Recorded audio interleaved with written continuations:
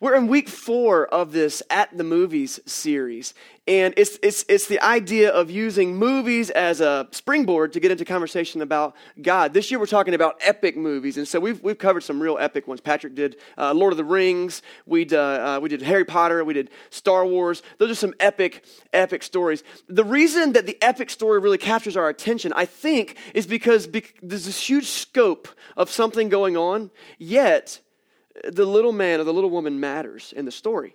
You think about the huge story of Lord of the Rings, but you've got this little bitty hobbit, who matters.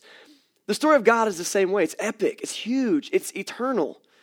But your story matters. And not only that, but the leader, the ruler, the hero of the story stepped in to your little story so that you would matter, so that you could have a role in the big story to be played. We're going each week by week revealing the movie, and it's kind of a fun game we play when we do this series, like, what's the movie going to be? And so this week I'm ready and excited to reveal this week's movie. This week we're doing a story that's near and dear to my heart, the Chronicles of Narnia. You guys know that story? Actually, it started out as books, like many great stories. They originate as a book. The Chronicles of Narnia began actually as a 7-book series. I read it for the first time as a child. I love them. I'm actually a big reader now, and I think I can attribute that largely to the Chronicles of Narnia. Let me tell you why.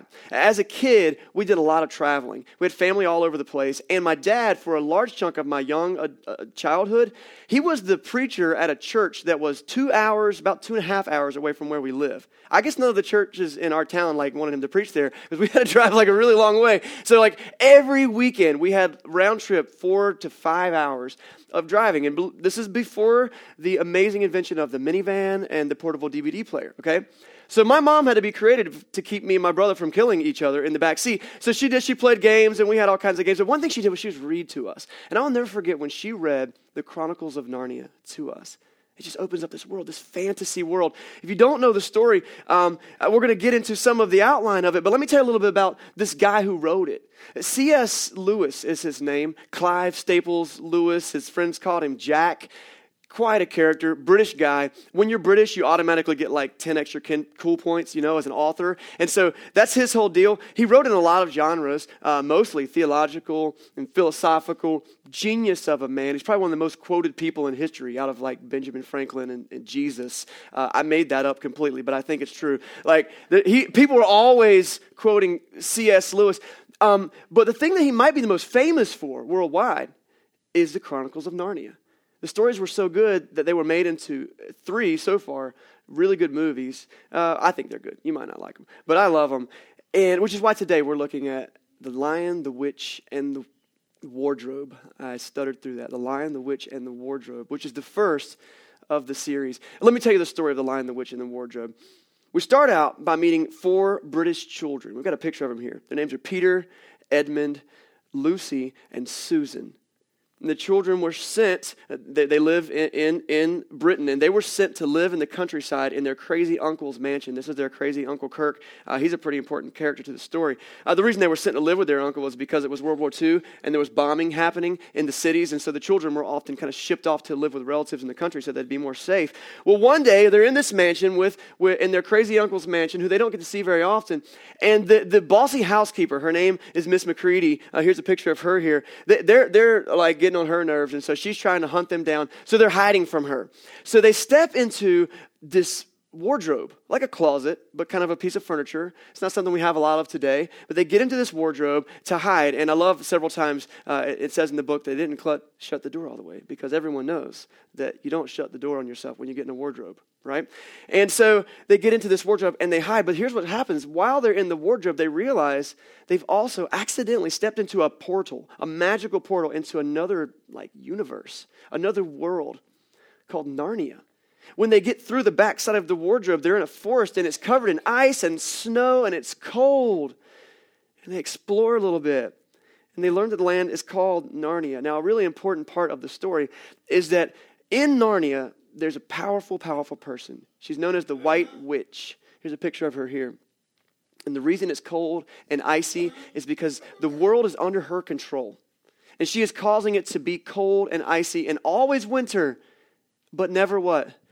Never Christmas, which is really the whole point of winter anyway, is Christmas. That's why most of you moved here from New Jersey, because who wants to live in winter all the time? And with no Christmas, what's the point, right? And so it's not, and they're not allowed to have fun. And anytime anyone does have fun or they celebrate or they have joy in their life, the witch comes along with her magic scepter and she turns them into stone. And she brings a stone statue and she puts it in her front yard like a statue in a museum. And people are terrified. Narnia's a pretty bleak place. So we got the witch. We got the wardrobe, but there's a lion. When the children come into Narnia, they hear rumors about this very powerful creature, a lion named Aslan. Aslan is the true king of Narnia, and he's been gone for a little while, and the witch got out of control. But the rumors that are going around is that he can come, he can beat the witch, and he can bring back the spring. Then when people hear this, they have one of two reactions. One is a reaction of hope. Finally, I can take off my winter, long johns and I can have a birthday party for my kids and it can be fun. The other reaction, though, is doubt. It's like, yeah, I'm not sure I want to challenge the witch. I don't want to be turned into stone. I don't know about you guys, but for me, I'm going to keep my mouth shut. And this is the world that these children walk into. It's right here, and it's a thought that we meet Aslan. And I want to read for you a quote from Mr. Beaver. Mr. Beaver, I got to tell you something about Narnia, by the way. I think most of you probably know the story, but if you don't, one thing that's cool about Narnia is that the creatures there aren't human. They're intelligent animals that talk, and they are the main creatures in the world. And so one of the first people that a couple of the kids meet is this character, Mr. Beaver. And he's kind of a smart guy, and he knows the history of Narnia and what happens. And so when they start talking about Aslan, they say, well, who is this Aslan? And Mr. Beaver's talking to the character Susan, and Mr. Beaver starts out, he says, well, Aslan's a lion, the great lion. Ooh, said Susan. I thought he was a man. Is he quite safe? I shall feel rather nervous about meeting a lion. Mr. Beaver says, safe? Safe? Who said anything about safe? Of course he isn't safe. But he's good. He's the king, I tell you. Oh, that's a great introduction. If you guys who like Narnia, you're like, yeah, Mr. Beaver, tell the story. Okay, so that's the situation. It's right there at that thought. Is he safe? No, he's not safe, but he's good, and he's the king. It's at that thought that I want to get into our teaching time today. Normally in this series, basically we set up the movie, we set up the idea, you get the character, and then I step completely away from the movie. I'm like, all right, now let's talk about what the Bible says. The cool thing about Narnia is I don't even have to do that. When C.S. Lewis wrote this story, he was intentionally using it to do exactly what we're doing today, to tell the story about God in a creative way. Sometimes people would ask Lewis, like, hey, does Aslan, does he represent God or Jesus or anything? And Lewis was funny. He was kind of a quirky British fellow. And he said this.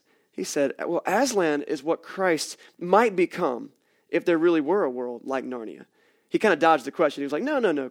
Aslan isn't like a type of Christ. He's not a metaphor. Aslan is Jesus if there was a magical world named Narnia. So yeah, the story is the story of God interacting with the world. If it was a magical world. I love it because as we read the story, we get to step out of our own reality for just a minute. And we get to look into the world of the White Witch and we get to go, I can relate to that. It's cold. There's not joy sometimes. There's fear. There's doubt. But what if God could come into the world and make a difference? What if he could show up and make the winter go away? And what if he could bring back the spring and end the rule of evil?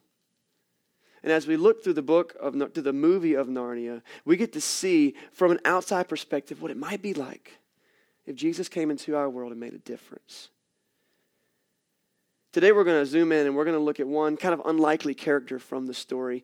There are 4 children in the story. I said Peter, Edmund, Lucy, and Susan. And as they come into Narnia, they actually kind of come in at different times and meet different people. Lucy comes in first and she meets this guy named Tumnus. He's a pretty cool story. And then the other 2 come in with Lucy and they meet Mr. and Mrs. Beaver, and that's pretty cool. But there's a time when Edmund comes in. And the first person Edmund meets is not Mr. and Mrs. Beaver who tell him all about Aslan. He actually runs into the White Witch herself. And it's kind of eerie and it's kind of weird because he kind of comes upon her in the woods and she's on this big sleigh that she rides. And she notices that he's a human boy and there's these prophecies in Narnia and I won't get into it, but it's a big deal. They don't have humans there. And so when she sees this human boy, she realizes that she needs to become friends with him. Her goal is actually to kill him, because she knows that through the children, Aslan will be able to have rule and all this stuff. But she calls Edmund over, and she does something there. She introduces him to something. I want to pause there, and I want to give you a chance to look at your Bibles so you can get them ready. If you got a Bible today, we're going to be in a couple of different places in the New Testament of the Bible, which is that part in the back third of our Bibles. It's about Jesus and the early church.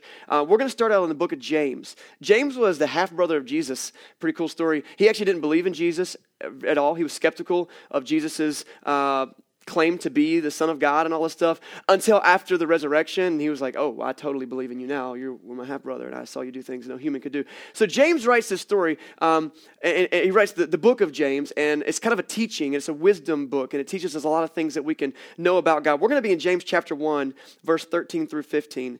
If you don't have, we don't need it on the screen just yet. If you don't have a Bible of your own, we've got some scattered among the seats. Feel free to take one home with you today if you don't have one, or to also be on the screen behind me. But before we get into James, I want to ask you a question, okay? This is the question. Have you ever done something so bad that you just wish that you would do anything to go back and undo it? Just think about it. Maybe one thing, two things, like 20 things. You said something you wish you hadn't said. You went a place that you wish you'd never gone. You met a person that you wish you'd never met, right? A couple of months ago, it was in April, we did a series about regrets. Remember starting over? The video was the guy like roller painting a board, and it was about starting over, life beyond regrets. And there's these kinds of regrets we have in life, things that we do which we wish we hadn't done. We call those regrets of action, and things that we didn't do that we wish we did do. Those are regrets of inaction. And then there's these things that happened to us that we wish didn't happen to us. We call those regrets of reaction. You might remember that. The thing about this whole regrets thing, there's something I wish I could go back and change and undo. The thing about that is, isn't it the story of our lives? Like the story of my life tends to be, there's like mountaintops and valleys, and it's just really me kind of skipping from one to the other. And I kind of look back, and so we ask this question, how you doing? So it's either great or it was a bad week. It's never like, I'm kind of middle today, Could go either way. We'll have to see what happens, right? We have these series of regrets. I want to kind of place that thought in your mind because we're going to zoom into the character of Edmund in a minute. He's about to do something that he's going to severely regret. And the reason we choose Edmund out of all the other characters in the book, in the movie, I keep talking about the book, the story of Narnia, is because I believe that his character is the one we can relate to the most. The Bible teaches a lot about these regrets, whether we did them or didn't do them or they were done to us. The thing that tends to tie all these regrets together is sin. Sin is anytime we miss the mark of what God wants to do with our lives. The Bible teaches us in the book of Romans that everyone has sinned and fallen short of God's plan for their life, his purpose for our life. The biblical truth I want us to see is that God does love you and he does have a purpose for your life. But sometimes we miss the mark. We do sinful things. Sin is not fair. I'm going to tell you why I say that. Because it's bad for us, but it's so good. It's like a Big Mac, you know what I'm saying? You're like, man, I just need 2 Big Macs. And like, that'll be fine, right? It's the classic thing. I want a Big Mac and a Diet Coke, right? It's that thing. Sin is like that. It's a bait and switch. It's sinful to lash out at somebody in anger. It's sinful. You shouldn't do that. But man, it feels so good. You cut me off in traffic, I'm going to give you the finger and say a bunch of words and then tell my kids, yeah, don't ever say that. I was just testing those words out, right? Like you blow your top and but it feels good to be angry. It's sinful to take stuff that isn't yours, but it feels good to have it. And the more you do it, the more you get used to it. Sometimes you get a little high off of it. It feels good. It's sinful to sleep around and have that type of intimacy with someone outside of marriage. It's sinful. And it feels good, right? Everyone's doing it. Kind of helps you test the water a little bit, right? God didn't plan it that way, but it's sinful to lie. But it feels good to get yourself out of trouble, right? It's not fair. It's not fair. But here's the problem with sin. The problem with sin is sin never just delivers on the promise. It feels good to be angry, but guess what? Being angry doesn't change anything. That dude is not going to learn how to use his turn signal, guys. It's not going to happen. No matter how much you yell at him out your window, he's not going to become a better driver because of it, and you're the one stuck in the pain. It feels good to steal, but guess what? You still don't own it. It's not yours, right? It doesn't deliver on the promise. It feels good, sexual immorality, sleeping around, all that stuff. It feels good for a moment, but guess what? It leaves a pit of brokenness at the end of the day, and the relationship isn't genuine. It's only superficial and physical. It feels good to lie. But lying only leads to more lies. And if you've ever been in that roller coaster, you know it's not worth it. God has a plan for our lives, and it doesn't involve us sinning. It involves us living beyond that. When the kids get to Narnia, and Edmund meets this witch, some crazy thing happens. She calls him over to her sled, and she offers him two things. I want you guys to hear this, everybody. The first thing she offers him is this weird British candy called Turkish Delights. When you watch the movie, you're like, I think I'd like some Turkish Delights. And then you go like find some at the store, and you're like, I don't think I want to eat this. That's my experience. It's like if gummy bears and marshmallows had a baby. It's weird. But he has it, and he loves it. He's like, oh, it's so good. And they're enchanted candies, okay? And she tells him, I'm going to get you some more of these candies. And all he can think about is these candies. That's the one thing she offers him. The other thing she offers him is this. She says, listen, I want you to lead your brothers and your sisters to me, okay? She's got plans to destroy them. But she said, I want you to lead your brothers and your sisters to me because they need to meet me. I'll give them some candy too. He's like, yeah, but I can get some more candy too, right? He's like, yeah, you can get some more. She says, there's a room full of candy. You can have the candy. Bring me your brothers and sisters. And he says, okay, I'll do that. She says, if you do that, this is the other thing she offers. I will give you power. She says, I'll make you the king of Narnia. Yeah, I'll be the queen. You'll be the king. You can rule. He's like, yeah, but is there candy? I just want to make sure there's going to be candy while I'm king. Yeah, there's candy. There's candy. Bring me your siblings. Here's the first lesson that Narnia teaches us. If you're a note taker, you won't have to write this down, but you might want to. This is very simple. Evil is real. That's the first lesson. Evil is real, and it can be very appealing. Okay, I told you to look at James chapter 1, 13 through 15. Let's read this little teaching, and I want you to think about these candies that Edmund gets as we hear this. It says, when tempted, no one should say, God is tempting me, for God cannot be tempted by evil, and he doesn't tempt people. But each person is tempted when they are dragged away by their own evil desires and enticed. And then, after desire has conceived, it gives birth to sin. And sin, when it's full grown, gives birth to death. Every year my kids do me a huge favor in October, the end of the month. It's huge. It's wonderful. We do this weird thing. We dress our kids up in this costumes, and then we'll go to like a rich neighborhood in town, and then I will send them door to door asking people for candy. You guys do that? It's the weirdest tradition ever. Halloween, it's like trick or treat, give me candy, and it's like, okay, fine, come to my house. I'm obligated to give you candy. And it's a weird thing, but they have a really good mom. And so when they get home, their mom's like, just sort the candy thing because razor blades from the 80s or something. I don't know why we sort the candy, but we do that. And so we sort the candy, and their mom's like, okay, you can have like 10 pieces of candy. Now I see before me 50 pounds of candy. I'm like, 1, 2, 10. That should be plenty for me. And so then what I do, the kids go to bed, and then I begin to eat candy. Any other dads do this? We call it the dad tax. It's legally okay. And so I eat the candy, and I love candy. I'm a candy-holic, okay? I need to go to a group. If you could help me, it would be good. So I get the Skittles, and I get going. But about the 9th box of Tiny Nerds, you know what I'm talking about? Those things go down. Just little nerd shots, it's so good. But about the 9th one, you're like, okay, but I haven't had a Twizzler yet, And you're like going at it. Here's the thing. Okay, this is a stupid story, but it's so real. I wanted to give you a visual. That's what sin's like for us. And we look at it, it's like, I just need it for just a minute. But then you're 9 in, and you realize you have made a mistake.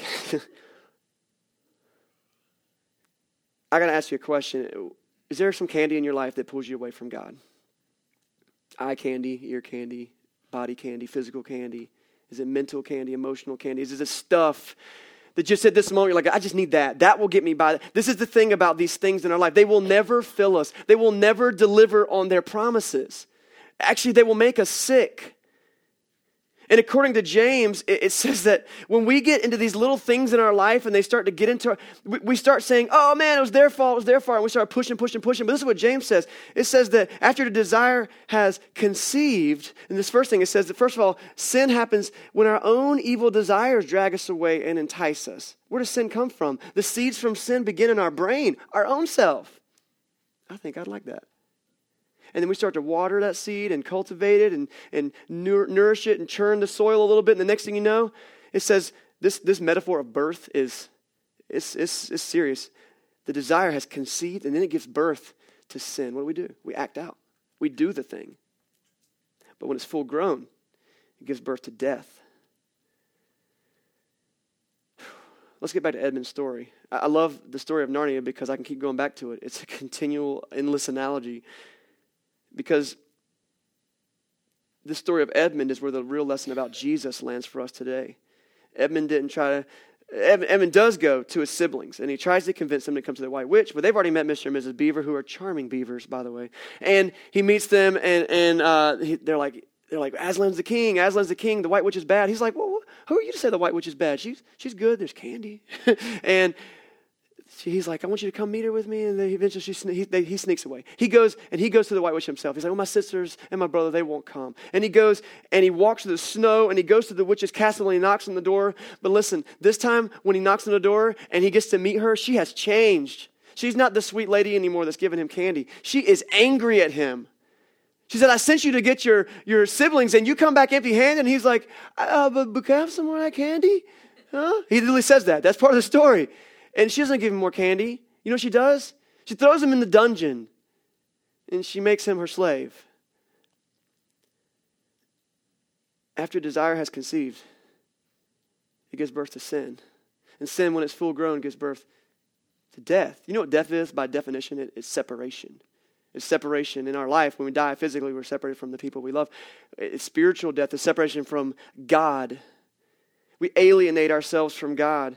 For us, going against what God desires for our lives never pays off. It never delivers. It only leads to alienation from God. And I don't say lightly what it leads to. It leads to death. Not physical death, but spiritual death. Separation from God. Have you ever felt that separation? Like sometimes it feels like guilt. I should have done that. That's part of that. That's that gap. That's that chasm. But it doesn't always feel like guilt. Sometimes it feels like a longing. If you're here today, and maybe you've not done church before, you've only been here for a little while, and you're hearing this, you're like, I don't know. Well, you're kind of coming at me with a lot of stuff right now, man. Let me just ask any of us, have we ever had that feeling of like longing or like, what's the purpose of it all? What's the peace? It comes to us in a lot of different ways. Some people have described it like searching for answers or meaning or purpose. Sometimes it's like, I can't put my finger on it, but life's just not right. You know what that is? That's that alienation from God. God, the life giver. God, the light bringer. But instead, we're living in death and darkness. And what's sad is a lot of times we don't even realize it because we're surrounded by 50 pounds of candy and we're like, oh, maybe I just need one of these instead. I haven't had a Twizzler yet. And we go looking and looking and looking and looking and looking. And other times, you know exactly what it is. Edmund's in the dungeon. Eventually he becomes a slave. There's a whole story and it goes on. But Edmund quickly realizes that he chose the wrong team. And he regrets it immediately. The promises of candy will never deliver. And the allure of life on our own without God, it can't sustain us. So when we come to church, there's so many good things we could talk about. And we do. We talk about a lot of these things. We talk about, if you just come every week, if this is your first time, keep coming. We talk about a lot of different things. But the thing we're talking about today, none of that other stuff matters until we can figure this thing out.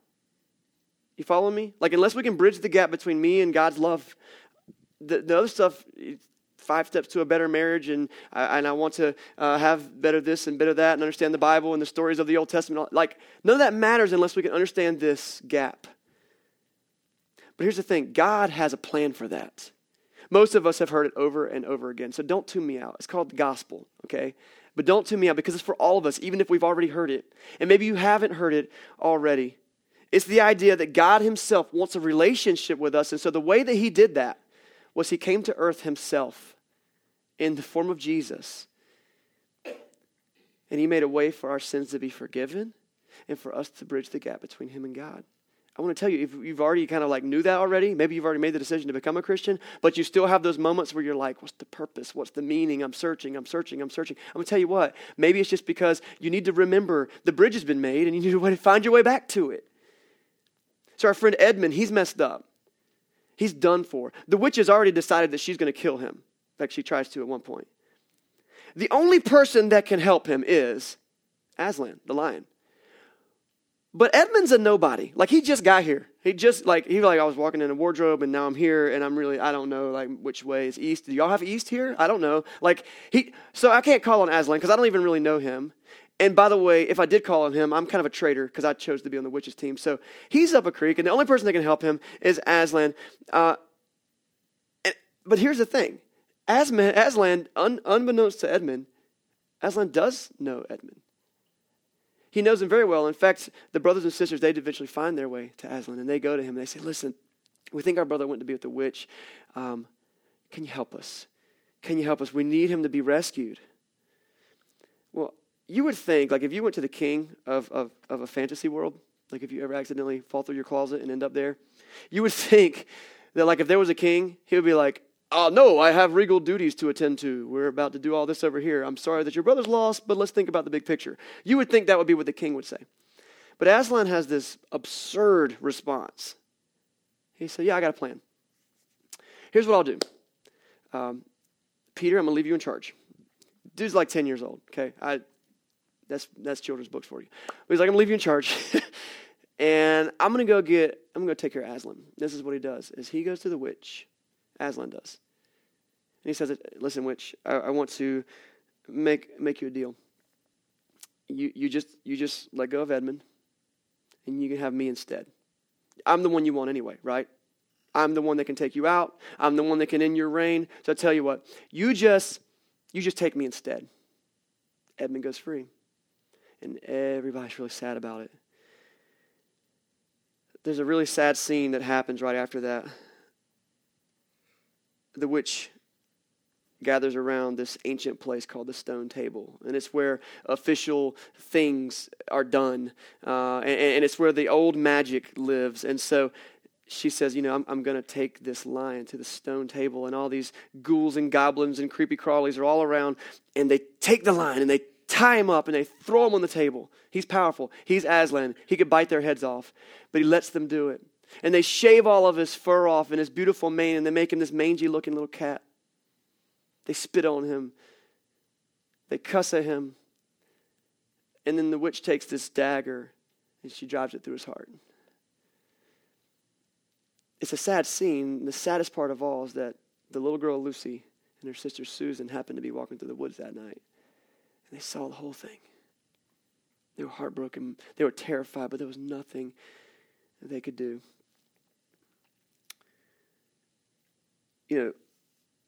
God had a plan, and it's absurd.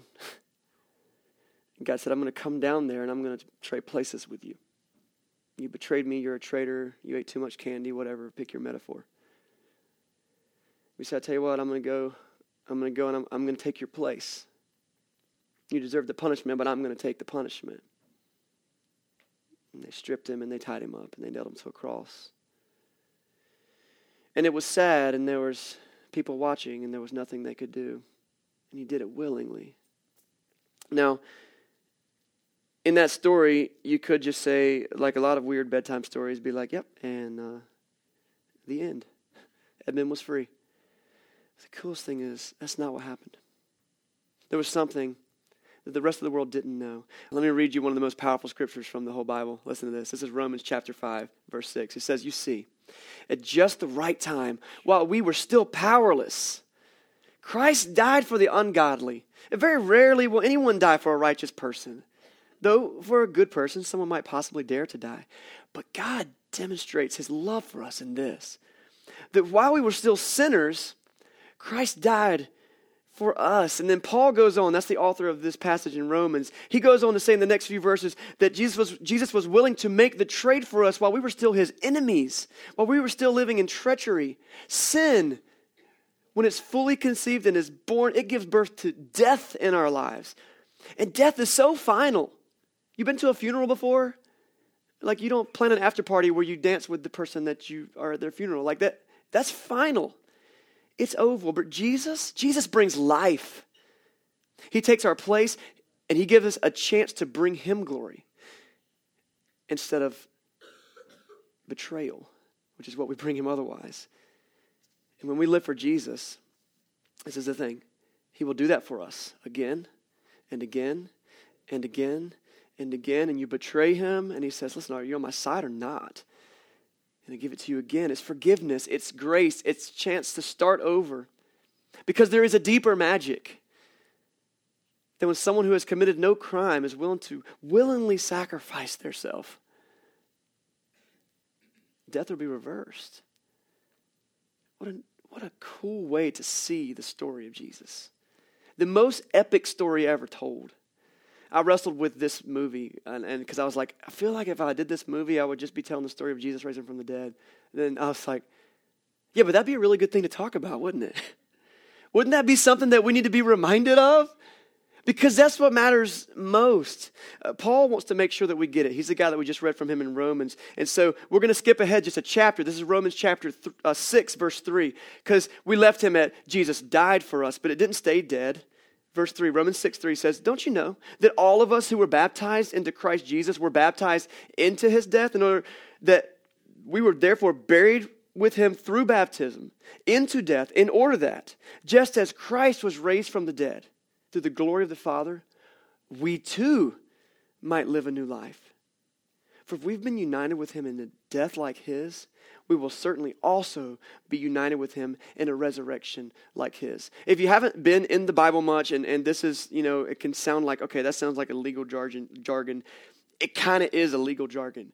It's like working out the law of God and life and death and paying for sin. So that's why it's like not super simple to say every single time.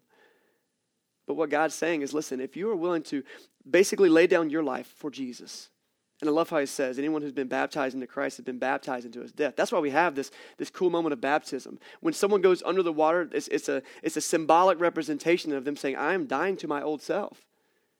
And then when I come out, we're raised to walk in newness of life. It says if we die at a death like his, we will surely be raised in a resurrection like his. And in that moment, we get to take part in that scene we just saw. But not in Narnia.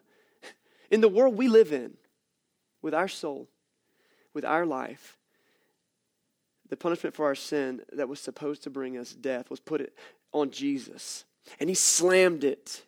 And he defeated death itself. I want to read you another passage from that Paul also wrote. Man, this was a big topic for Paul. 1 Corinthians chapter 15.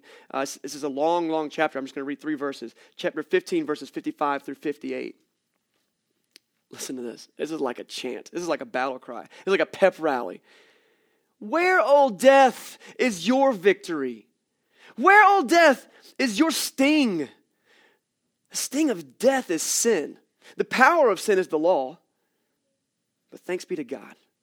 He gives us victory through our Lord, Jesus Christ. You see, Lucy was ready to fight after that. Pulled our little sword. What's she going to do?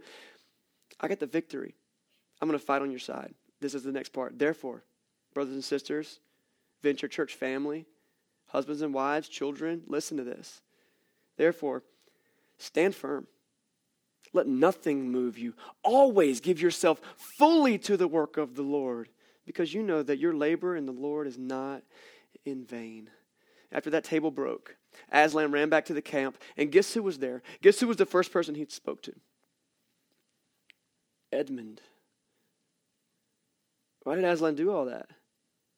For the one kid who just wanted candy. I said that was my favorite scene. This actually might be. After that, you see Edmund and Aslan go off to a field, and they have a conversation. You just see the conversation. And the brothers and sisters are watching, and they're like, what are they talking about? Man, do you think he's yelling at him? Is he going to get spanking? Like, what's happening? Edmund's kind of looking somber. Yes, sir, whatever. I don't know what he says. We don't know what he says. And then they all walk back, and they ask Aslan, they're like, what did you say? Aslan says, that's between me and him. All you need to know is he's forgiven. I don't know what you brought to the table with you this morning when you got to church, but maybe you need to go have a walk with the King. And say, look, I done things I regret. Maybe you're a Christian already and you've done things you regret. Maybe you've never said, I want to be a Christian. You've never been baptized. You've never taken that step in your life, but you've done things you regret. Listen, you need to take a walk with the King. That's between you and him. Yeah, you're going to have to deal with the consequences. You might have to work through some stuff. You got some addiction you need to deal with. Yeah, you need to deal with that. You got you got to deal with the problems. But as far as life and death goes, and Jesus, he said, that's between me and him.